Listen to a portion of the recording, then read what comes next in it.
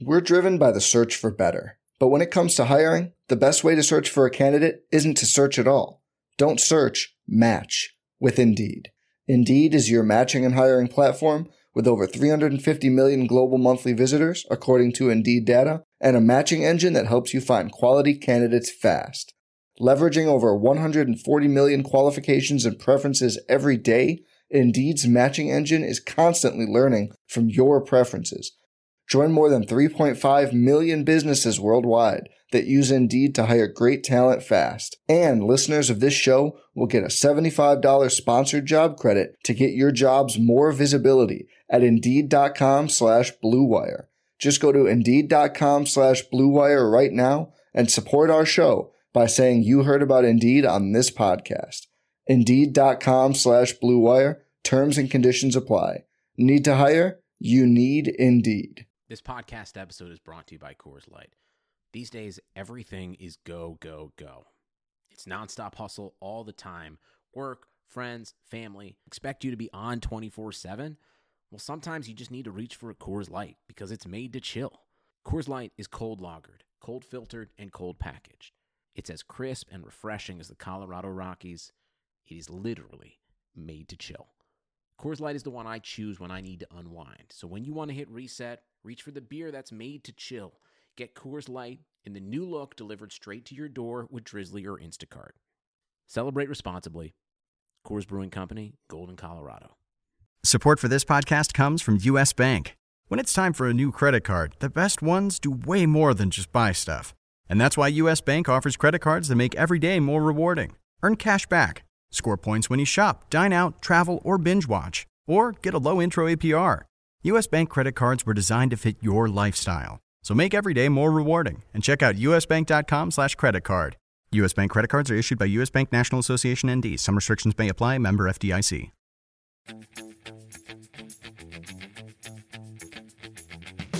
There are 4 players who have taken at least 25 shots. 3 of them are Harry Kane, Sergio Aguero, and Mohamed Salah. Do you know who the 4th one is?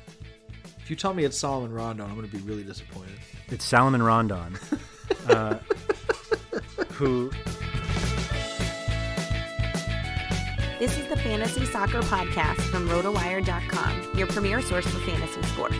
For player news, rankings, projections, and the best fantasy soccer stats around, please visit RotoWire.com/soccer. And now, here are Mike Gottlieb and Andrew Laird. Hello, everyone, and welcome to another episode of the RotoWire Fantasy Soccer Podcast. It's a Monday evening. It's Monday night podcasting. I am your host, Mike Gottlieb, and with me, as always, is Andrew Laird. Andrew, I apologize for the lateness of the podcast, considering that we have games on Tuesday and Wednesday afternoon. It's, you know, the government called me in for jury duty, and this is the result. I'm a potential candidate for a criminal trial, and that's all I can talk about of the trial itself. However, Andrew, and this is the way that I will introduce your first opinion of the day. First of all, have you served on a jury, or have you been called for jury duty? I have been called for jury duty twice, and I have never been even interviewed to be on a jury, which infuriates me. I was a history major with a political science minor. I love the whole idea of jury duty. Every time I go, I get really excited, like I'm going to get called. I think it's a great civic duty that we all get to decide the fate of other people that we don't know. And I just haven't been able to make the jump yet. So I've had the privilege of doing both.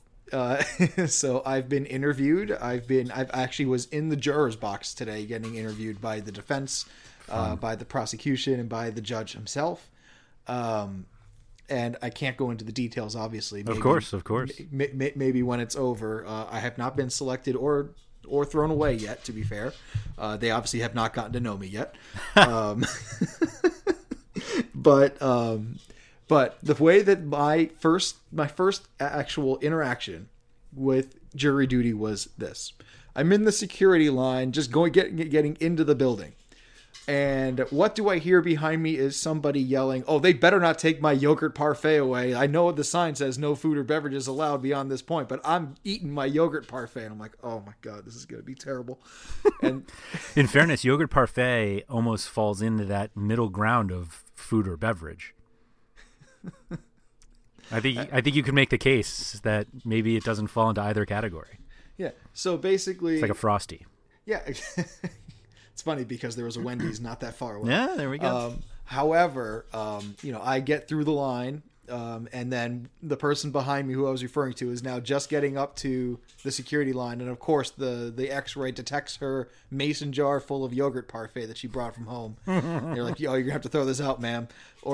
And she's like, there is no way I'm throwing out that mason jar. And then it just like there was going to be a court case before I even got to the court case. I didn't realize it was like a brought from home situation. Yeah, well, yes, it was a brought from home situation. And I mean, the mason jar would have been taken away too, which, granted is like a $2-3 investment at like a Target, but like. No, it's more than that because it's tough to buy just one. That is true. It is hard to buy just one. It's like Pringles. Right. Yeah. Anyway. Bet you can't have just one. So anyway. Did she end up eating it there? She ended up eating it right in the security guard's face. You're just staring at him, yeah. Did she bring her own spoon? Yeah. She fully intended to eat during the waiting period. Like, a lot of people were like buying stuff. It's a boondoggle, really. Yeah, they had vending machines, right? So that people were like buying coffee and buying, like little treats Cheetos, and stuff. Like a lot of Cheez-Its were purchased. I'm sure. But what was, and then another part of the process. So my part of the process was this: I finally get called to the juror selection room. I got there at 8:30. I get called to the juror selection room at noon. Oh. And what do they tell me in the courtroom once we get there?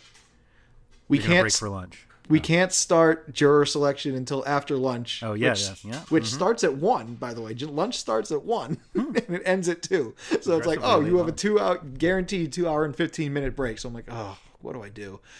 So it's like I went home and ate and came back, and it just an interesting day. Just a very interesting day. Are you excited to possibly serve? Like you, I think it is a very important civic duty. I find it abhorrent that some people intentionally try to get out of it, even though they're there, but yet complain that there is a problem with the justice system. Right. I feel like if you do one, you can't complain about the other, because that's your opportunity to actually be a part of the system, and you're taking every opportunity to not. And you're basically, and especially if you have a problem with the way convictions happen in criminal cases, that's your chance.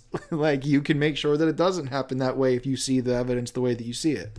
So, don't just say it when it's convenient for you. And when it's inconvenient, that's when your real opinion comes out. And that concludes our political episode. I don't know what to say to that. So, yeah. Well, good luck tomorrow. I hope you get called. Thank you. I was on a juror's box, but I was really sitting on top of my own soapbox in there. Well done. Thank you. I am not a writer, but I just play one on the microphone. All right. We are a fantasy soccer podcast, contrary to what you've heard before. And Andrew, we kind of talked about this very briefly before we started podcasting, and I think it's an interesting study, and I'm sure that there's a website out there. I just couldn't find it in my 5-10 minutes of Googling, of how each Premier League team is doing as of right now against the current top 6 teams, including the teams in the top 6. So, this is something that, first of all, you can see how many times people have played the top 6. For example, if the minimum is obviously 6, we've gone through the teams one time, right? And how many people have gone to, maybe 8 times playing the teams in the top 6, that kind of a study for one. But then secondly, especially when we talk about the lower teams, who really folds, who really is not scoring any goals, who's letting up the most, especially in non-city related games. These are the kind of things that, when I'm looking at a season-long league, that's really what I'm looking for right now, because especially the teams for the lower end, players in the lower end teams, those are the value buys that I want right now. And in particular, I was looking for Alvaro Morata a lot, during our recent, extended break between the Premier League. I got him in one league total, but that was the guy who I was looking for. Yeah, I think you're not worried about the competition now from Olivier Giroud? Is that officially official? Of course not. Yeah. Does that matter to you? I'll put it this way. No. Here's what I will say, because I did think about this. Last time we spoke, right? I said, these are real people too, right? So living, if you live in London and your family is settled in London, your kids go to school in London, you don't necessarily want to just move in the middle of the school year to Dortmund. Like that's hard to do. Like, either the father's gone or the whole family has to uproot in the middle of the school year, which is not ideal. So, do you know what the situation is for moving? The ideal situation for somebody to move to Dortmund is? It's a 24-year-old Belgian striker who has no big family that he has to worry about kids going to London schools. Like Michy Batshuayi? It could be. Yeah, I heard about that, but it's a three-way deal, Mike. I feel like this is like in Major League Baseball, the hot stove league, like the closer carousel that goes on. Mm-hmm. So if like a closer goes from one team to another, that closer then in turn goes somewhere else, and then that person, the person who had that job goes somewhere else until suddenly they find a team that doesn't have one and gets like a leftover closer. Yeah, that's exactly what it's like, and I love it. Everyone's getting a little caught up in the whole like, why would Chelsea help Arsenal? Why would Arsenal help Chelsea?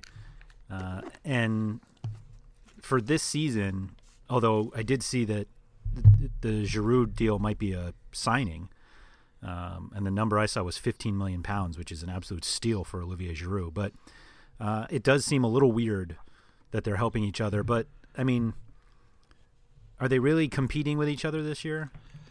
Are they really competing? Period this year for anything? That's what I mean. They're not competing against each other or really anybody else for anything. If you think Chelsea are serious Champions League contenders, you're just fooling yourself. Especially because they play Barcelona.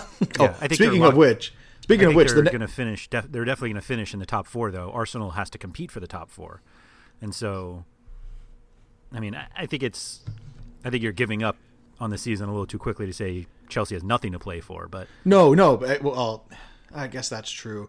I mean, especially because Liverpool have passed them on goal differential, to my knowledge. At least last time I checked, they're close. And because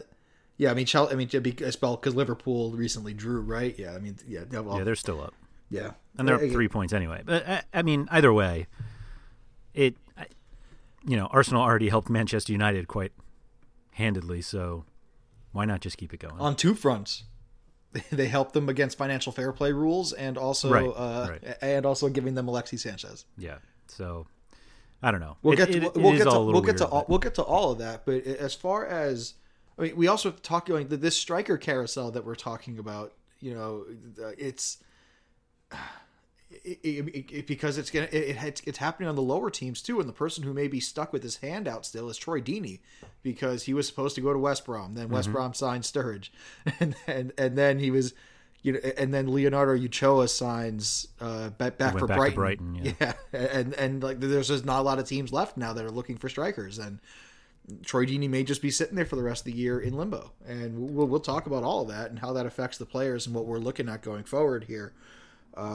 But yeah, I mean, for the rest of the season, though, I think it is an interesting case to see how teams are performing against the current top six, because I don't see that changing too much. I mean, Arsenal are currently in sixth right now, and I don't think Leicester are going to overtake them. I mean, I think, especially when you look at goal differential, there's really no indication that some team's going to really pip Arsenal for sixth place. Yeah, I agree. So, and again, there is just no mid-table.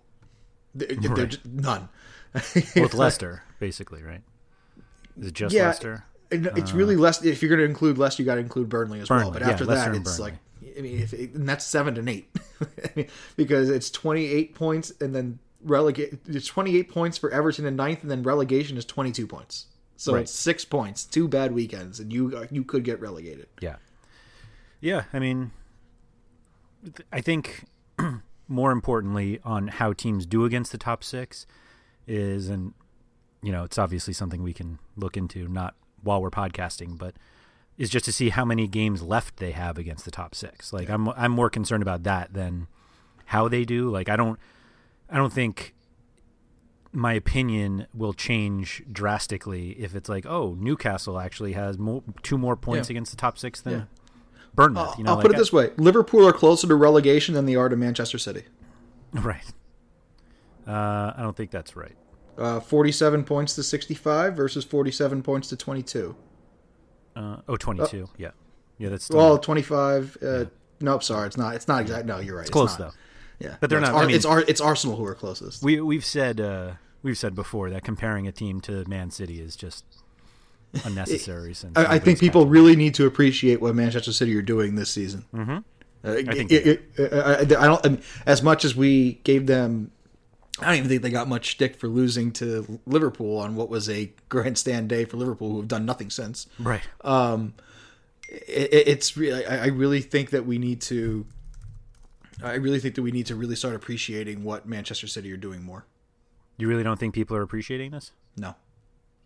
No, because as soon as they lost the Invincible title, it's like, oh, it's just another great team. Like, it's just another team that's going to win the Premier League, and the Premier League's down. Mm-hmm. And I don't think that's true.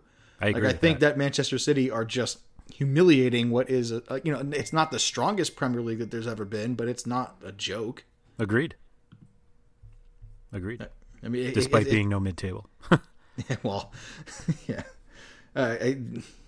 I'm assuming there will eventually be a mid-table. I think that there will be a couple teams that kind of stand out in the middle from the rest of the lower sides, but I just don't know who they are yet. Yeah, we're running out of time. Yeah, no, and especially as crazy as that sounds with 14. Well, I mean, the teams that kind of come to mind. Well, Watford was one of the teams that came to mind, but then they fired their manager, Marco which makes Silva, no sense. I mean, did you see who they got today though? They're fine now. Gerard Deulofeu. Oh my God! Yeah, I saw that. They're safe, Mike. They're okay. I just paid 2,000 coins for him on FIFA 18. Oh, I don't know what that means, but congratulations. Thank you. It's not a large investment, but it's not like a minimal investment. Okay, is that like actual money leaving your pocket? No. You earn points. You earn coins during games. Like if you win, anyway, it doesn't matter. I'm going even beyond the fantasy pale, if you will. All right, we have games on Tuesday and Wednesday. We talked a little bit about Arsenal already. If Mkhitaryan, do we get any sense that Mkhitaryan's going to make his debut as Arsenal travel to the Liberty Stadium to take on a Swansea side in Wales? My response has always been they didn't buy him to sit him, and it's not like he hasn't been fit. In fact, he's probably quite fresh after barely playing for United, so I think he slots right in. Yeah, I have a team in Taga that's anticipating that. In fact, I have a team in Taga that had Sturridge, that had Sturridge, Sanchez. Theo Walcott on it now, and also had Mkhitaryan too. So just a lot of people who have just improved their status over the last 3 weeks or so. Yeah, that's impressive. Yeah, I mean, the only one that was a recent pickup was Theo Walcott. Everyone else was picked up in anticipation that they were moving. Yeah, or drafted because they're Alexis Sanchez. Mm-hmm. Yeah, I think Arsenal will go to some sort of 4-4-2-1, 4-3-2-1, something like that. That's what I meant, 4-3-2-1. I think that's what they'll do, at least for now, and then probably a 4-4-2 when Aubameyang gets there, if he gets there. But yeah, I think Mkhitaryan's gonna, I think you could make the argument that he's the best fantasy option on Arsenal for the rest of the season. Yeah, I mean, I also see the possibility of doing like a 4-3-1-2. Put Mkhitaryan behind two strikers. And have Aubameyang and Lacazette be those two guys. That would be the only problem is where does Ozil fit in? That's what I was going to say. Yeah. The 4-4-2 with Ozil and Mkhitaryan in the middle. Yeah, I mean, I think they have they have a lot of flexibility where they can use a couple formations a game, and they can definitely do some rotation, which they might like to do. Now, one position that especially when you're talking about a 4, the left back spot. Sead Kolasinac was highly praised going into the season, and he started off the year very well. And now Nacho Monreal putting on his best Marcus Alonso impression in the last game. Except for the injury part, except getting injured, that was not part of the plan. Well, he came back, and scored again. So I don't see any reason for Kolasinac to get back in for this game. If they play 4 at the back, if they're going to go with a 5, do you think they would put or like a 3 at the back and have Monreal as one of the 3? Yeah, I mean that's what they've been doing recently, but Maitland-Niles has been starting over Kolasinac, so I wouldn't. Yeah. I wouldn't. So what's the deal? Kolasinac. What do you think the deal is with Kolasinac? Because this is a player that a lot of people aren't dropping. You can't play him. I'm not going after to get him. There's his spot is not locked in, and there are plenty of defenders in the sea. Yeah, I mean this is where someone like me loves to swoop in. Yeah. Swoop. I'm going to swoop away. In fact, I think, I do think that at some point they will start doing that 3-4-3 formation, and whoever plays on the front three plays. And then I think at some point, whether there was a lesson to be learned or if Kolasinac is coming back slowly from an injury, he'll either learn that lesson or get healthy and will play that left wing back spot. We'll see. On the Swansea side, we have Jordan Ayew. Mm-hmm. Tammy Abraham's back. End of speech. For me, in this matchup, I see Tammy Abraham. I see Jordan Ayew. I think he's definitely supplanted Tammy Abraham as the number one option to go with at Swansea. We saw didn't Nathan Dyer make a couple of starts? What year is this? I feel like we traveled back in time for that. Swansea can line up a number of different ways, whether they go three in the back or if they kind of... Or no. When they play five at the back, it is five at the back. Sorry, yes. So I think they played a 3-4-3 in their FA Cup match, which didn't really include a ton of regular players, although Abraham did start. But, I'm a little more confident in Arsenal now that the Alexis thing is finished, and so... I wouldn't start. I'm not starting any Swansea guys this week. Yeah, for me, it's only Jordan Ayew, and that's in a situation where it's a 20-team league in the EFSA, right? And Pedro won't start probably, so I have to put somebody there, and it's probably going to be Tammy Abraham over a guy like Martin Olsen. Right. There's not a ton of good options. No. But speaking of good options, Crystal Palace have a couple of them returning, especially in the back lines. Particularly Mamadou Sakho appears to have fully recovered. It looks like Johan Cabaye is a surprise recovery for the team as well. Yeah, you don't see guys get stretchered off and then come back basically a game later. I guess we saw Paul Pierce do that a few years ago, but he didn't get stretchered off. He got carried off and then carried off back in on a wheelchair. Yeah. Right. Turns out he was fine. But yeah. I've long liked a bunch of Crystal Palace guys, Bakary Sakho, Townsend. I think you'll play any Crystal Palace guys, mostly because West Ham have nobody left. Like everybody that you think of is hurt, except Chicharito and João Mario, who's now there, and everyone else. It's like, yee. Yeah, João Mario, you don't know what exactly to expect. Considering that you're not sure exactly what position he's going to play either. Right. I think the other possibility, or not possibility, but I think the other situation with him is that whatever he's playing now is not going to be what he plays when Lanzini and Arnautovic and Michael Antonio, like when they're all back, it's very possible that he goes and plays a different position. And so I wouldn't read too much into what he does specifically in this game or the next two, because Andy Carroll when he comes back. Yeah, who knows? Yeah. So we'll see. Yeah, it's not an easy situation to place on West Ham, and David Moyes. He had the mojo working for a little bit, but the injury bug is probably going to squash anything that they really had going. Yeah, it's just such a tough situation for a club like West Ham that is trying to be this big London club, and they have the new stadium, but like you mentioned, the Olivier Giroud wanting to stay in London, like West Ham. I saw some, keeping their ears open for that, and it's like, is he really going to choose West Ham over Chelsea, even if he doesn't play at Chelsea? So, I don't know. We'll see, but it's tough to get excited about West Ham specifically Tuesday. The only reason why he would choose West Ham is because this is a World Cup year. I guess. I think he's kind of firmly on that France squad. He's on the squad, but is he in the lineup, right? He's not in the lineup anyway, though. Well, he's competing with Benzema, who's having issues with playing time. No, Benzema's not an option. Okay, so not Benzema. I guess it would be Mbappe. Oh yeah, it's Mbappe, Griezmann. Like he's not. No, he's right. I was like listening. Oh wait, yeah, they're really stacked up front. I totally forgot about that. In fact, the role he's playing at Arsenal is the perfect role to get him ready for the World Cup. The barely playing and sporadically coming on for a late goal. Like that's his role for France. Super sub. Yeah. Giroud is French for super sub. Right. All right. Why did we get back to Olivier Giroud again? Oh, yeah, the West Ham. That's right. West Ham. We're definitely going to be favoring... Are you favoring Palace to win? Yes. On the road. Palace is actually favored away. The odds makers feel like they will win as well. It's interesting. Yeah, it doesn't happen much for a team that's been... Because Palace's Although they've road been form better. is way worse than their home form. Well, it doesn't help when you lose your first 11 games or whatever. But that was at home and on the road. Like, Yeah. that was I'm just saying that location in specific. You're racking up losses at that point, so that'll come back when you start looking at season-long numbers at this point. Yeah, when I look at the form table here, West Ham actually hasn't lost in its last 5 games. Yep. Other than losing to Wigan in the FA Cup. I don't care about that at all. Yeah. That's not that does not count. And I mean, and Palace have lost twice. I mean, it's not, including in their last game. But it's kind of ridiculous that Palace is favored away to anybody at this point. yeah, But it just kind of shows you how deep the West Ham injury situation is.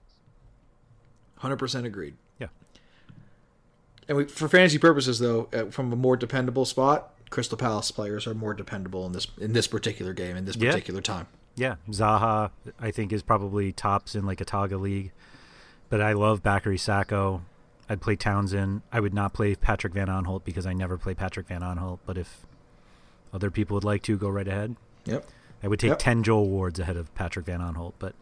And I would take Benteke over Chicharito. Yeah. Was it you that was telling me before that you liked Alex Oxlade-Chamberlain more than Sadio Mane? I did say that. Anyway, I still feel that way. his traveling band of Reds, their traveling band of Reds travel to the John Smith's Stadium to take on a Huddersfield Town side.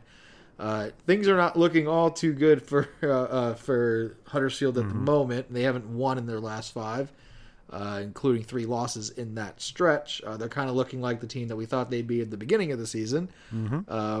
And Liverpool, this is a game traditionally where they should do really well, but for some reason they have brain farts against teams in the lower end of the table, as last seen from their loss against West Bromwich Albion.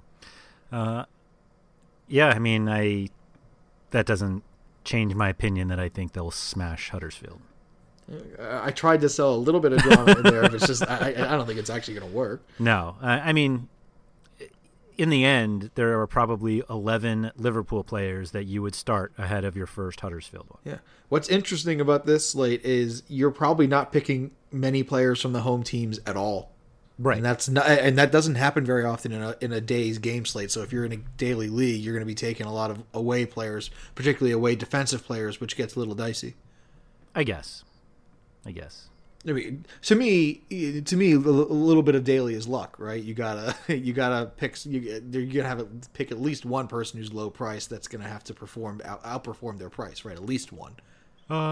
It depends. You know, they change all the time, so I don't want to make a blanket statement like that. But well, I mean, Crystal Palace you should guys. listen to Jordan and Andrew about the daily stuff more than you should Right. listen to me. Yeah. But yeah, my impression is that when you're looking at 3 away teams that you do on this Tuesday slate, that's tricky when it comes time to defense and goalkeepers. Sure.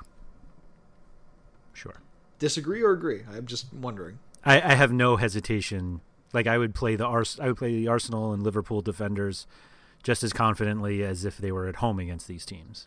All right, I'm going to put Trent Alexander-Arnold right in the lineup so he doesn't play. Anyway, I don't think he'll play anyway. No, he will not. Yeah, he will not. It's going to be Joe Gomez. I think the important one to watch, and this game may be a little too early for the decider, but Alberto Moreno came back last weekend in the FA Cup and played 90 minutes, and Andrew Robertson has had that left back spot since Moreno went down, and now that Moreno's fit, everyone is like, there had been on some Twitter chats about whether Robertson has the spot locked down, and I was astonished to find people who thought he did.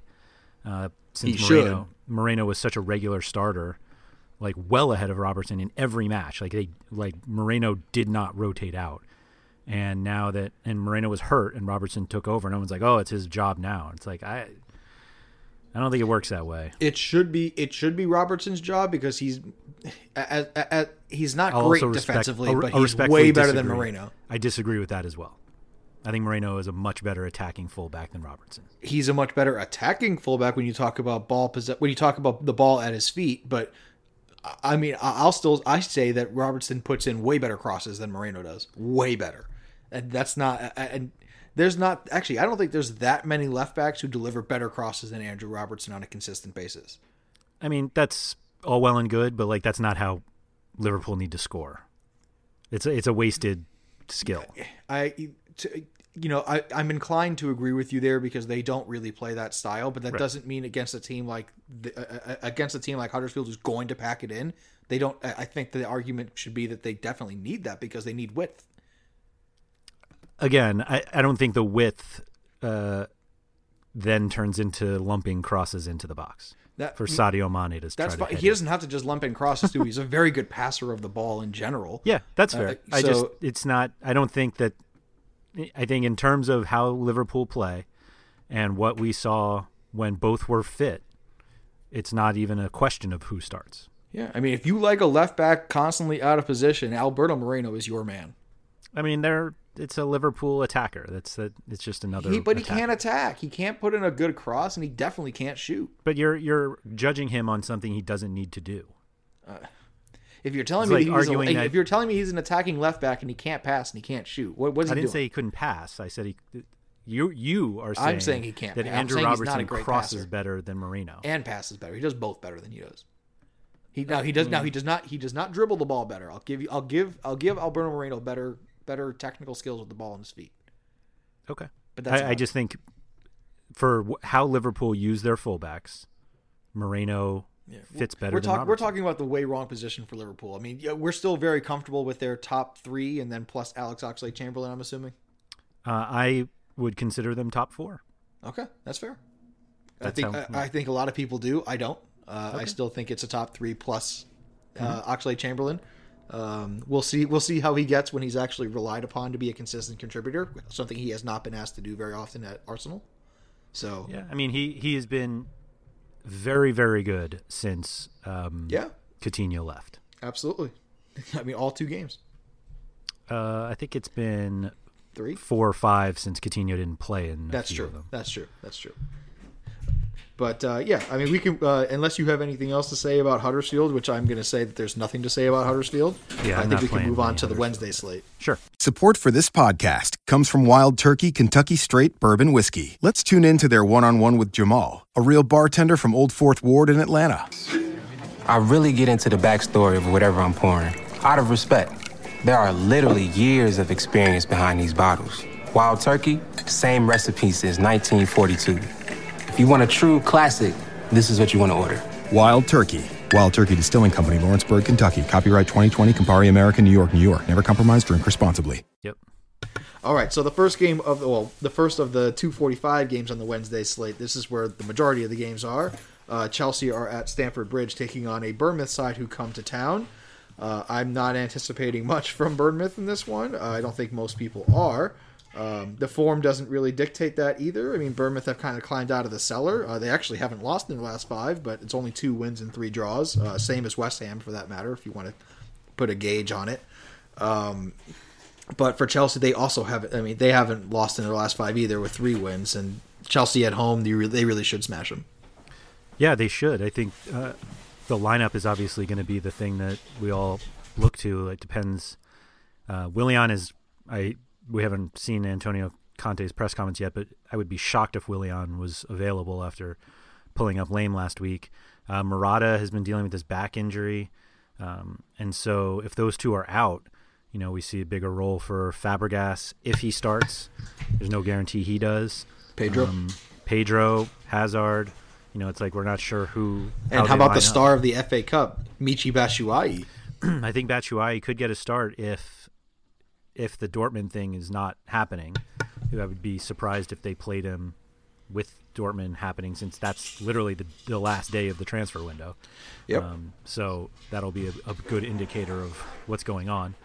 And if Batshuayi doesn't start, then Hazard obviously plays the false 9. I hate that. You do. I've seen it be successful, but I don't like it personally. That and the 3-5-2 are the things that I cannot stand that Conte's been doing this season.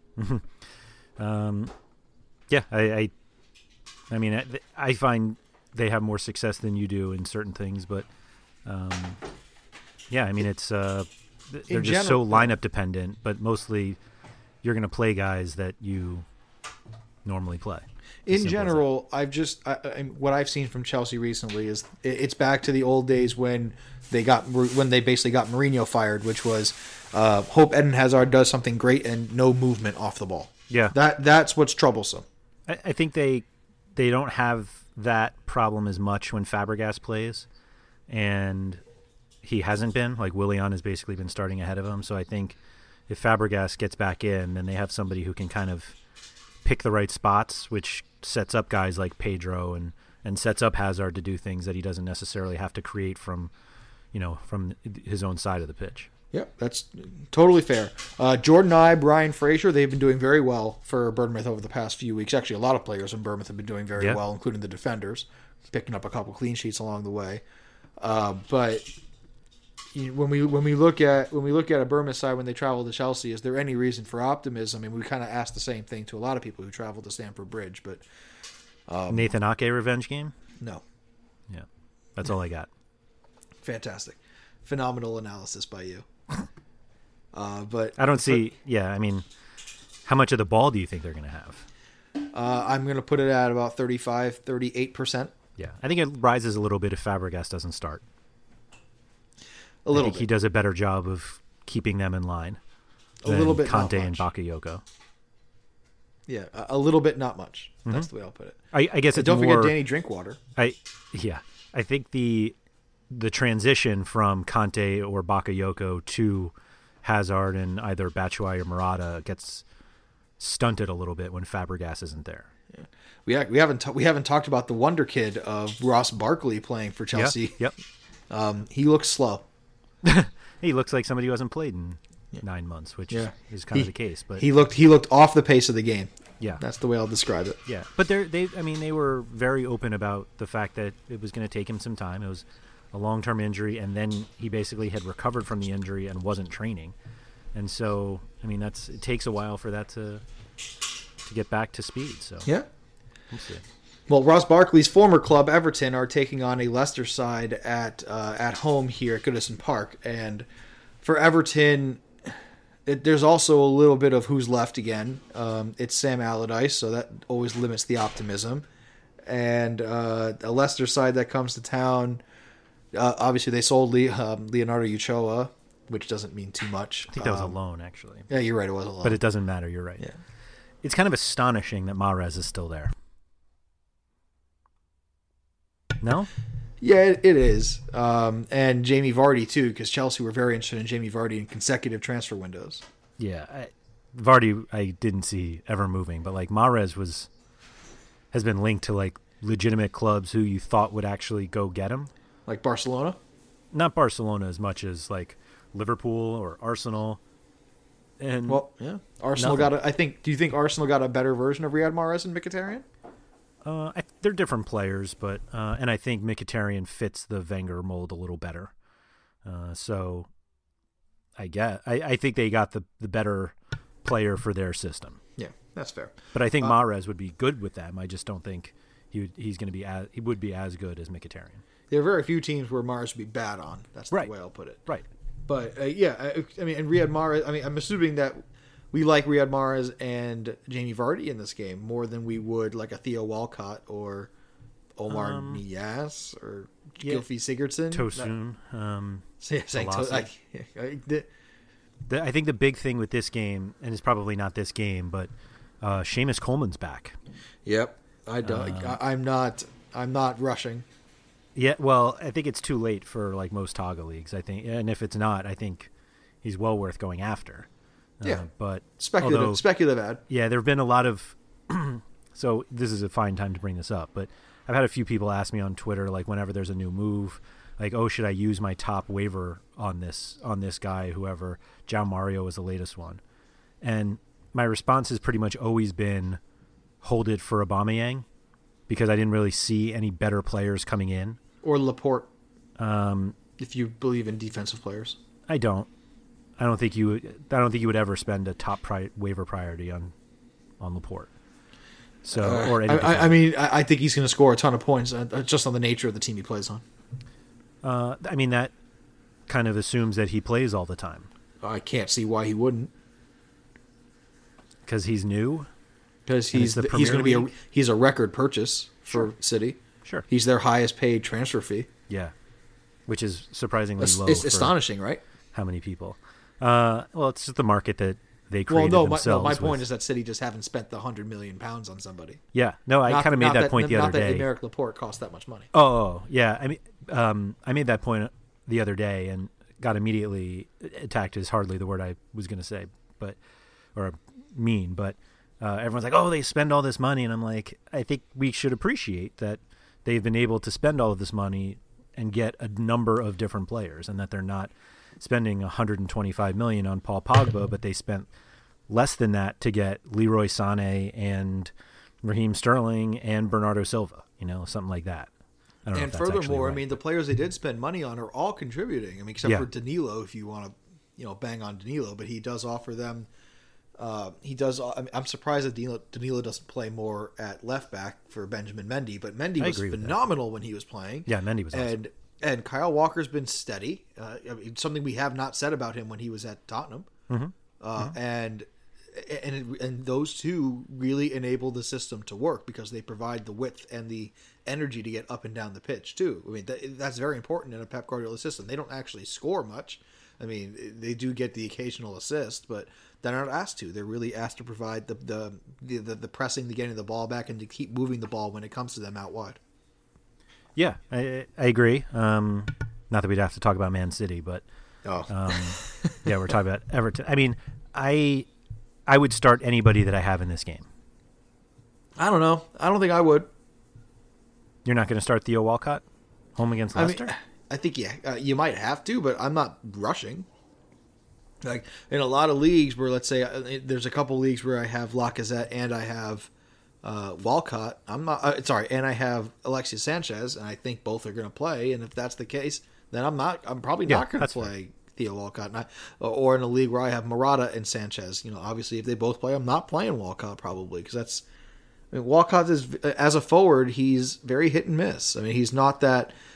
For someone who doesn't score a ton of goals, he doesn't have a high floor.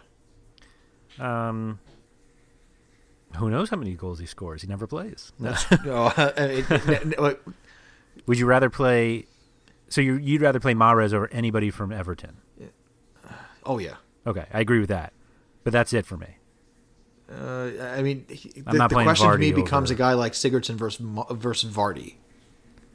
Sigurdsson, I would play over Vardy. I would play Bolasie over Vardy. I'd probably play Walcott. I would not play Bolasie over Vardy. Okay, that's your boy too.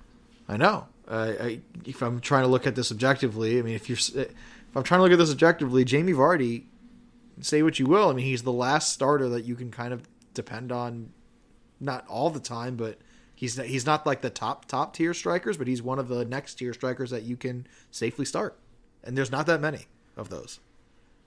I agree. But I guess what you're saying is that Bolasie is, especially because he's most of the time classified as a midfielder, or is he still considered a forward in some places? Yeah. If they're the same position, then I'm definitely going to go Vardy because I like his matchup better. Okay. I can't remember if it was talking to you or Jordan, but the nice thing about Vardy is that he's just as likely to score against Bournemouth as he is Chelsea.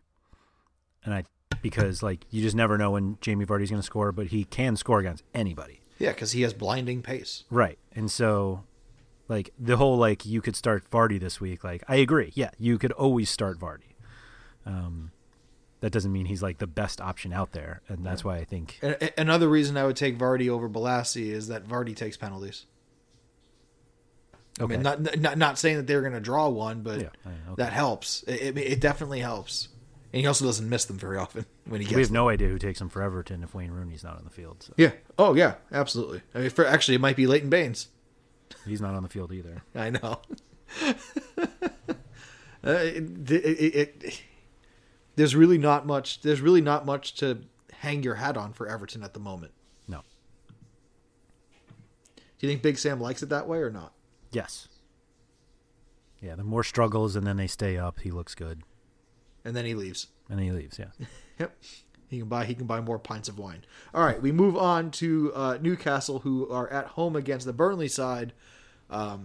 This game, at least from a competitive standpoint, I think it's going to be fun to watch because there's a lot riding on it for both teams. Not a lot riding on it for Burnley. There's more riding on it for Newcastle.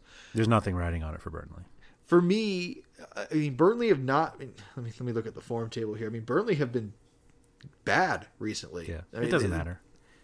Does it? 3 losses and 2 draws in their past 5. I mean, that's bad.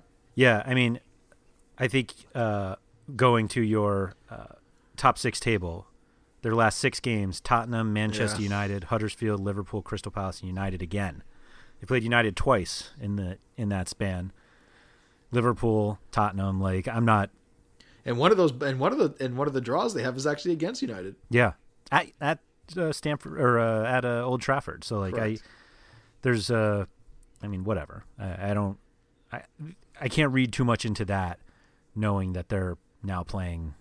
Yeah, but I mean, Newcastle. One of their losses is to Crystal Palace, and one of their draws is to Huddersfield. I mean, that's not exactly killing it. No, but when we look never killing it. I mean, when we look at Newcastle, I mean, their losses were to City and to City in their past 5. I mean, they've played City twice. Yeah, and they've drawn against Brighton and they've drawn against Swansea. Not exact bad; those are bad results for them. But they have beaten Stoke, which you should do. Yeah, they're not very good.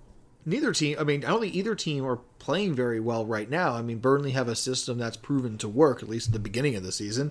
I mean, Burnley also could be, it's. I'm looking at total points that they have right now. No, they're not at 40 yet. They're not 40 yet. No. So I trust the Burnley system more than the whatever Newcastle has been doing this season. Well, I've said it for a few weeks now, right? You know, I've said it for probably about a month or 6 weeks, even at this point now. Like, as long as Mike Ashley owns this team will always be in a state of turmoil. Yeah, I think the new Premier League TV deal comes out this week, and so they'll get to see how much money he can take out of the club before he sells it. But yeah, I have no. Yeah, but I mean that screws the team for this year because sure, yeah, because the window is closing. Yeah, and everyone's going to be overpriced now because the window is closing. Yep, and they missed out on Sturridge, who they wanted. They've missed out on. I mean, they got Kennedy. Fine. I think that's not the player they actually wanted from Chelsea. I think they would have preferred Batshuayi. They wanted Hazard, didn't they?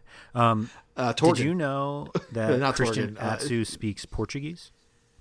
It's not surprising. Kennedy, that was one of the reasons Kennedy went to Newcastle. To have someone else. Because he's best friends, speak his language. I don't know if he's best friends, but he's friendly with Christian Atsu from their non-playing Chelsea days, and he speaks Portuguese. Yeah. It's not. I mean, if you have an appreciation of history, right? Like the Portuguese colonized a lot of Africa. It's not exactly surprising that there are places in Africa where Christian Atsu is from that speak Portuguese. That's fair. I'm not saying it's not surprising, but it's like I'm neutral towards anyone speaking that language in Africa. That's all. History. Do we know that he learned it there? No. But I mean, I think if you're going to play in Europe, you're going to probably learn at least 3 languages, and it depends just where you play. Okay, I'll give that to you. Sorry, this is not a visual medium. I just chalked myself at one point on the invisible chalkboard that I have above my computer. All right, we go to Southampton at the St. Mary's, who take on a Brighton side that come to town. Southampton now find themselves in a really rare place, the relegation zone. They do not belong there on their goal differential, and neither do West Brom, at least during the Pulis days, but both of them find themselves there. But we'll just stick the focus here to Southampton, who take on a Brighton side. On paper, Southampton are not a relegation team. They just aren't. The fact that Pellegrino has survived this long is kind of astounding. It is kind of astounding. Especially because Marco Silva is available. Well, he is now. He wasn't. That's my point. Yeah, I mean, I'm surprised that transaction didn't happen 5 seconds after it was made. It's a little weird to me that signing Guido Carrillo from Monaco, just because he seems like he fits the mold of guys they have already, and they're trying to get better guys, and yet they just bring in like another one. Yeah, Like, I don't see a noticeable difference between him, Shane Long, and Manolo Gabbiadini. And well, I mean, those two aren't the same. They're just Shane guys. Long and Gabbiadini. You're right. But you could be the same quality of player, but they're not the same player. Though. You are correct, but they're fantasy-wise, they're the same to me. Fair. And Carrillo fits that mold. He's a guy who will be starting up front for Southampton, who I'll want no part of. Over under 5 goals rest of the season. Yeah, way under. It's a fun Way game. under. It's a fun game we like to play with Southampton strikers that get transferred in. That was I a don't really part good of line that we set for Gabbiadini that year. It was perfect. In fact, I would even make the argument that Charlie Austin scores more goals than those 3 guys combined for the rest of the season. I love that. That is the Andrew Laird hot take of the week. Is that a hot take? He's so much better than them. But Chaz doesn't exactly fit the bill of health this season. Yeah, I mean, he's literally out right now. and he hasn't been healthy for very long this season, is my point. Yeah. I'm just saying, that's why it's a hot take, not because of the talent level. Yeah, he could do it in 3 games, too. That's very true. Yeah, I don't know. I mean, Carrillo is another one of like, oh, should I use my waiver pick on him? It's like, no. Should you use it on Leonardo Uchoa for Brighton? No. Or Leonardo? Like the Mutant Ninja Turtle. Yep. A lot of L's in this name. Yeah, there are. 3 to be exact. Despite the Cho sound, yeah. Southampton's all about the midfielders.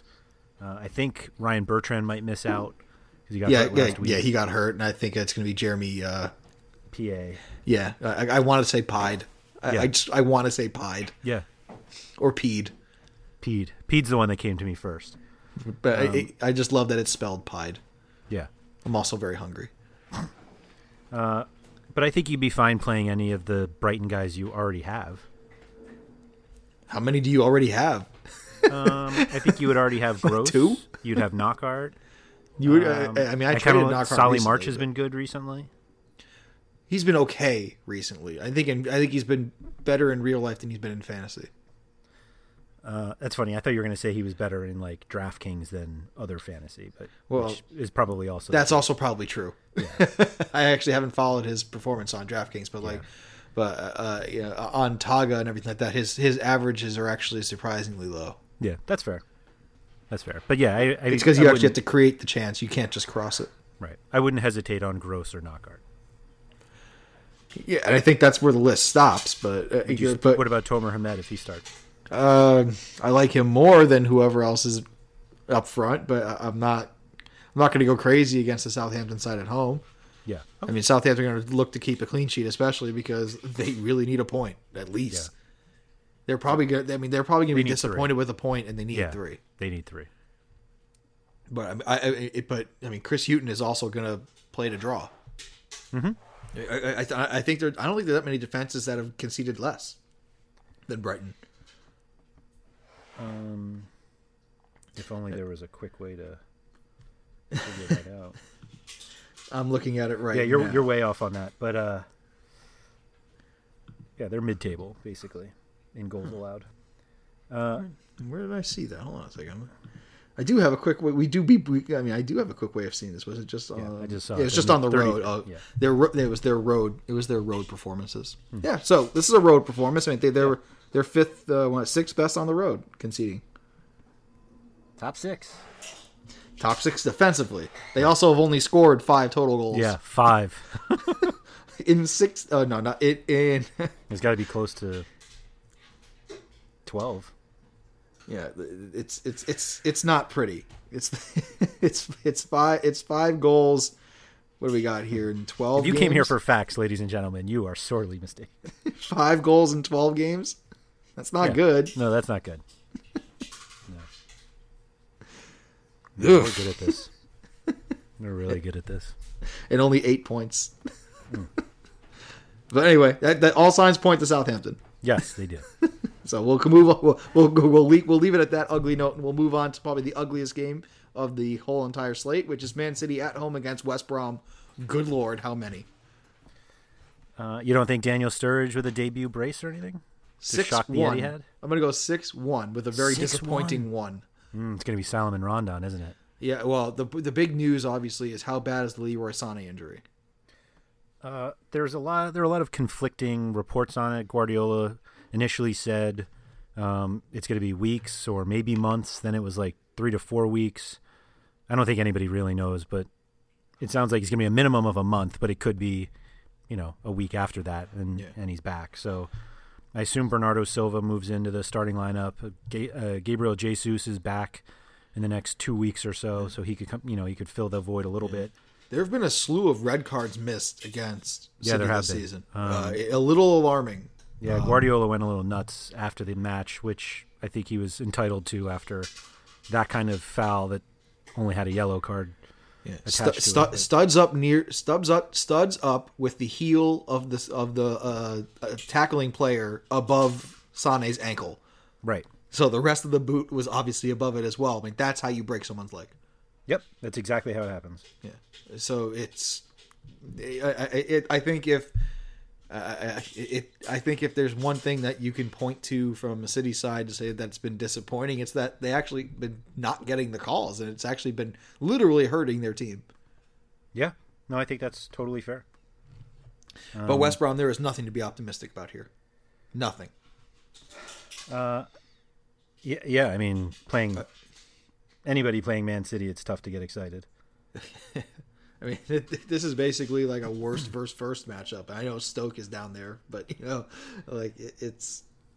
I don't want to be this guy, but I'm going to. Over the last 6 games, there are 4 players who have taken at least 25 shots. 3 of them are Harry Kane, Sergio Aguero, and Mohamed Salah. Do you know who the 4th one is? If you tell me it's Salomon Rondon, I'm going to be really disappointed. It's Salomon Rondon. Who, not only that, only Harry Kane has more shots on goal over that span. How many have gone in? Oh,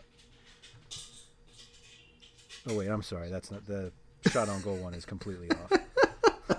We are so good at this today. Sorry. 1 went in. Yeah, okay. That sounds about right. He's away. I still refuse to rank him on principle. Yeah. He had an assist, too. I'm just saying, I think Salomon Rondon... What was it, a shot that hit off somebody? Probably. Which is fine. I'll take the shot.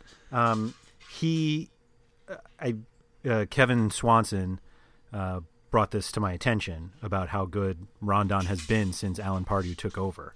And while this week is obviously not the one to get all excited about Salomon Rondon, I think we need to appreciate that he has been very good since the guy who I think is one of the worst managers in the Premier League has taken over. Screw your appreciation. I will not appreciate anything Salomon Rondon does. He's not good. He's been playing very well. You want your strikers to take shots. That's what he's doing. Fine. I'll concede. Thank you. I'll take the L on that one. Okay. All right, but there's really nothing. I will put up the metaphorical check mark on my side now. Thank you very much. All right, let's get to the game of the weekend, shall we? Actually, let's hold off on that one till the end. We have one more bad matchup to get to, and that's Stoke at the Bet365 taking on Watford. This wasn't the game of the weekend? No, midweek? No, it was not. Surprisingly, I mean, I thought I would. I thought I'd change it up this week as far as who I think is the best matchup.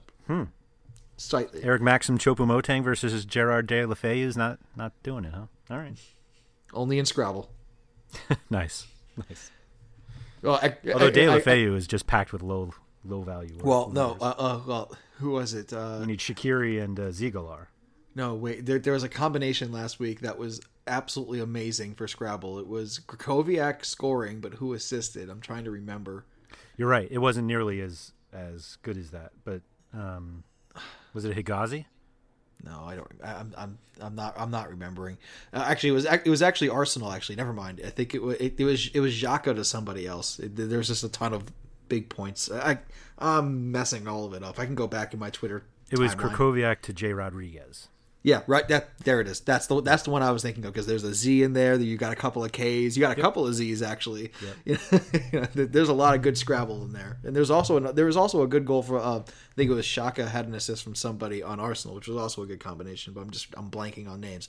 Anyway, back to the actual Premier League for Stoke. You have a good Scrabble combination of Xherdan Shaqiri which is just an amazing combo just by himself. And then Eric Maxim Choupo-Moting is also a good Scrabble name as well, only because of volume. Right. And the X. Yeah, that's a good one. I would play anybody that I had in this game. I'd happily play all two of them for Stoke. I'd play Shaqiri. Yeah, Choupo-Moting. I'd play Crouch if I needed to. Moritz Bauer, get another Z in there. He's been pretty good. Well, they played. I mean, who did they play? Didn't they play Mama Juf up front last time? I don't know. I'm trying to remember because I think he scored the first goal assisted by Choupo-Moting, if I'm not mistaken. Oh, okay. I'm just not sure if he played up front, if he played out wide. I don't catch. He did play up front. You're correct. Yeah. But when I saw the line, Joe Allen in the 10. Yeah. What a sellout. Anyway, Watford. You would start Richarlison happily. I'm assuming. Was that a hair comment? Yes. Okay, just checking. Yes, I'm going to be donating out at some point in a couple months. Wow, look at you! But that was the plan all along. Would you rather play Kurt Zuma or Marvin Ziegelaar in your Z only leagues? I was about to say another two good Scrabble names with Z's. The correct answer is Moritz Bauer. Did you know that Kurt Zuma is actually one of the fastest sprinters in the Premier League? I heard that. Or read that, and it was something like 19 miles an hour he can get up to. That doesn't sound as fast as I was expecting. Well, I mean, like the top sprinter's like 22. Are they? Okay. It's pretty fast. It's pretty quick. Yeah, it sounds fast. I should also note that Orestes Karnetsits that's to start as well. Man, remember a couple weeks ago I said didn't Watford buy a good goalie when you mentioned like it was going to be like Alex McCarthy? Like, didn't they buy a good Greek goaltender? It was Karnezis. That's who it was. Karnezis. Yeah. I guess it's just another Z name for the. And a K. Also good Scrabble points. Yeah. But I think ultimately with Watford, like I think De La Feu is worth targeting in most formats. Maybe probably not FPL. Yeah, he's as good as any of the incoming guys, right? But I think, like you said, if you're going to save your number one waiver, you're going to save it for the possibility of Aubameyang, or if Giroud goes to a team where he'll start. You don't even need a waiver for Giroud. Same with Sturridge. Yeah, that's true. There hasn't been a single name better than Aubameyang that I think can come in and do enough that he, his upside. I mean, he's a goal scorer, and so you don't get a whole lot when he doesn't score. What if Arsenal signs Benzema all of a sudden? Yeah, well, which they've been trying to do for 5 years? Yeah, they're not right. Right after Ronaldo goes to Man United. Well, actually, speaking of Z's in the Premier League, Zlatan may be going to the Galaxy. For your fantasy MLS purposes, that's going to be worth almost all of your budget. I was talking to some people today about that, and he is literally a lion among sheep now. It's such a dumb thing for the Galaxy to do right now. Like, I'm surprised Miami didn't do it. Well, they might. They're not starting for another 2 years. Well, that's true. I forgot about that. They'll get Ronaldo.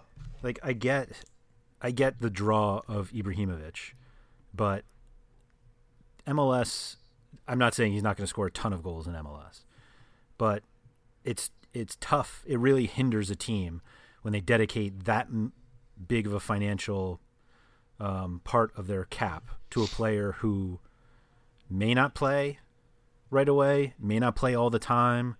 Like, I'm long one to be very hesitant about guys coming back from injuries. And Ibrahimovic is not only old, but he came back way too early. And now we're seeing what happens when you do that. And so, like, I think people get very excited about what he can do in MLS without appreciating like where his body is right now. Fair. And the Galaxy buying him now, like, we just don't know when he's going to play. Everyone's like, he well, puts it must butts in seats, man. Butts in seats. But it doesn't if he's not playing. Like, he has to play. Yeah. Yeah. And if he comes and they're like, all right, he'll be ready in May, people will come in May. Dude, I'm just excited for him to give so many press conferences in English. I'm super excited. Usually? I'm not sure if he always does, no. Especially when he was playing in, like, Italy. No, he probably didn't.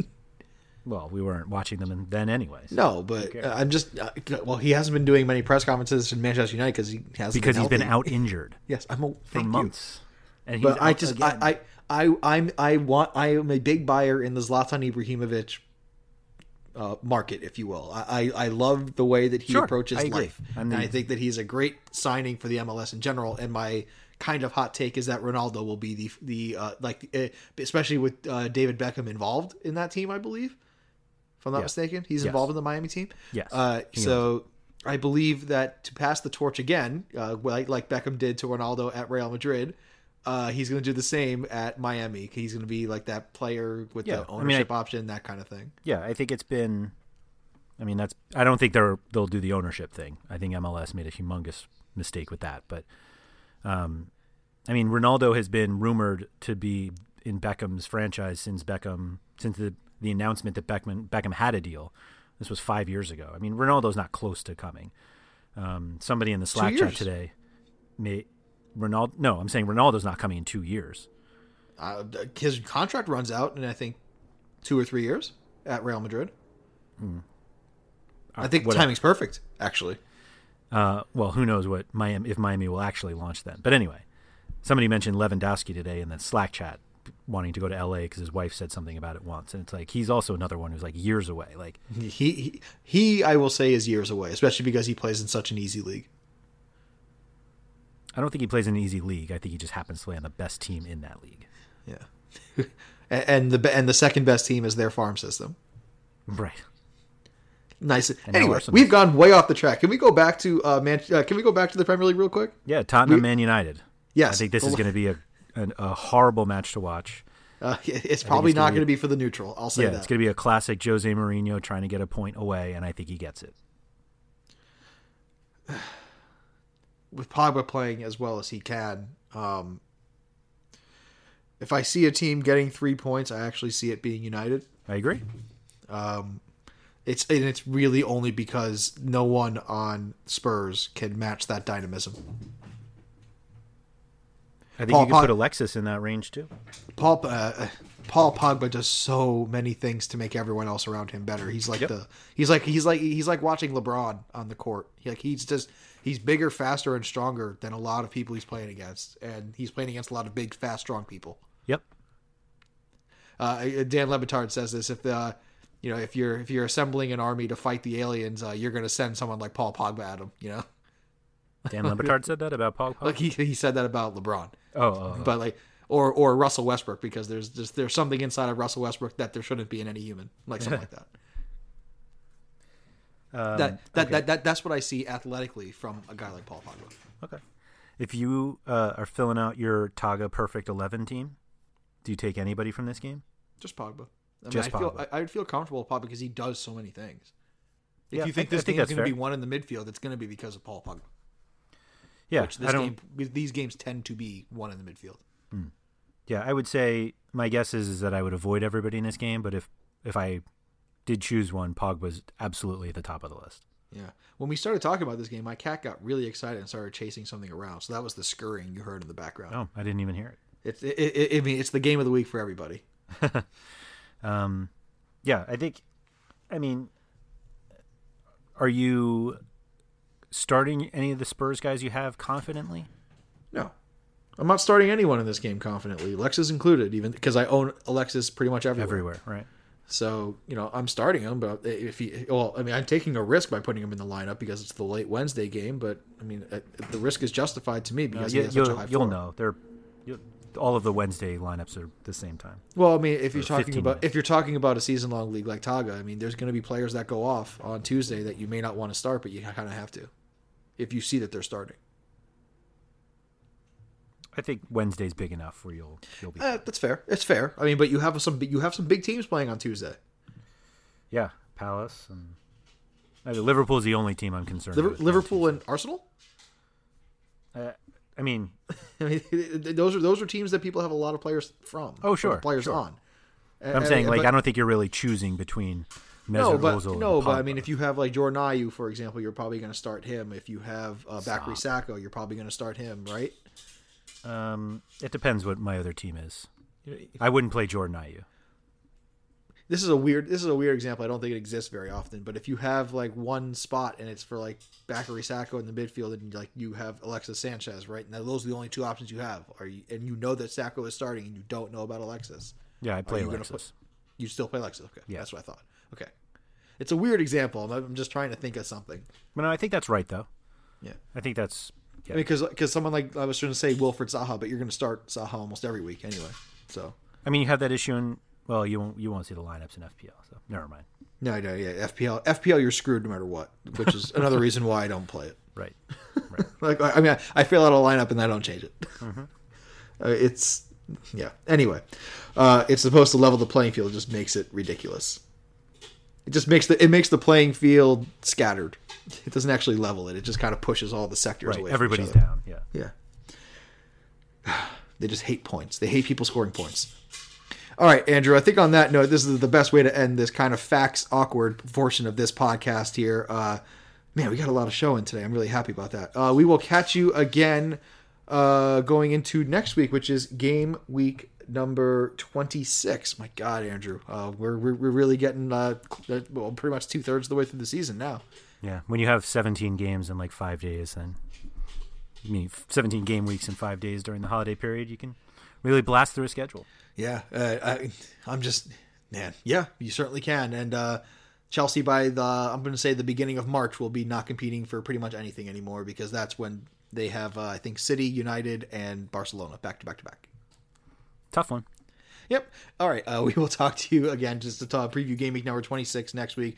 Be sure to tune into Jordan and Andrew talking about the daily formats. And thank you very much for listening. And we will talk to you again next week. I'm going to keep this goodbye as awkward and long as possible. Later this week. Later this week. Excuse me. Yes. Later this week. My God. All right. Cool. Thank you. Talk to you then.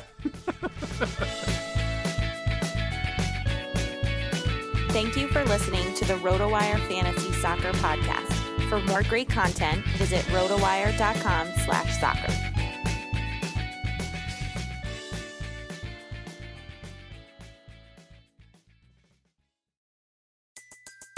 Everybody in your crew identifies as either Big Mac Burger, McNuggets, or McCrispy Sandwich.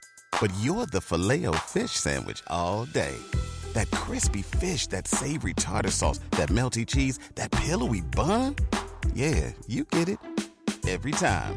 And if you love the Filet-O-Fish, right now you can catch 2 of the classics you love for just $6. Limited time only. Price and participation may vary. Cannot be combined with any other offer. Single item at regular price. Ba-da-ba-ba-ba.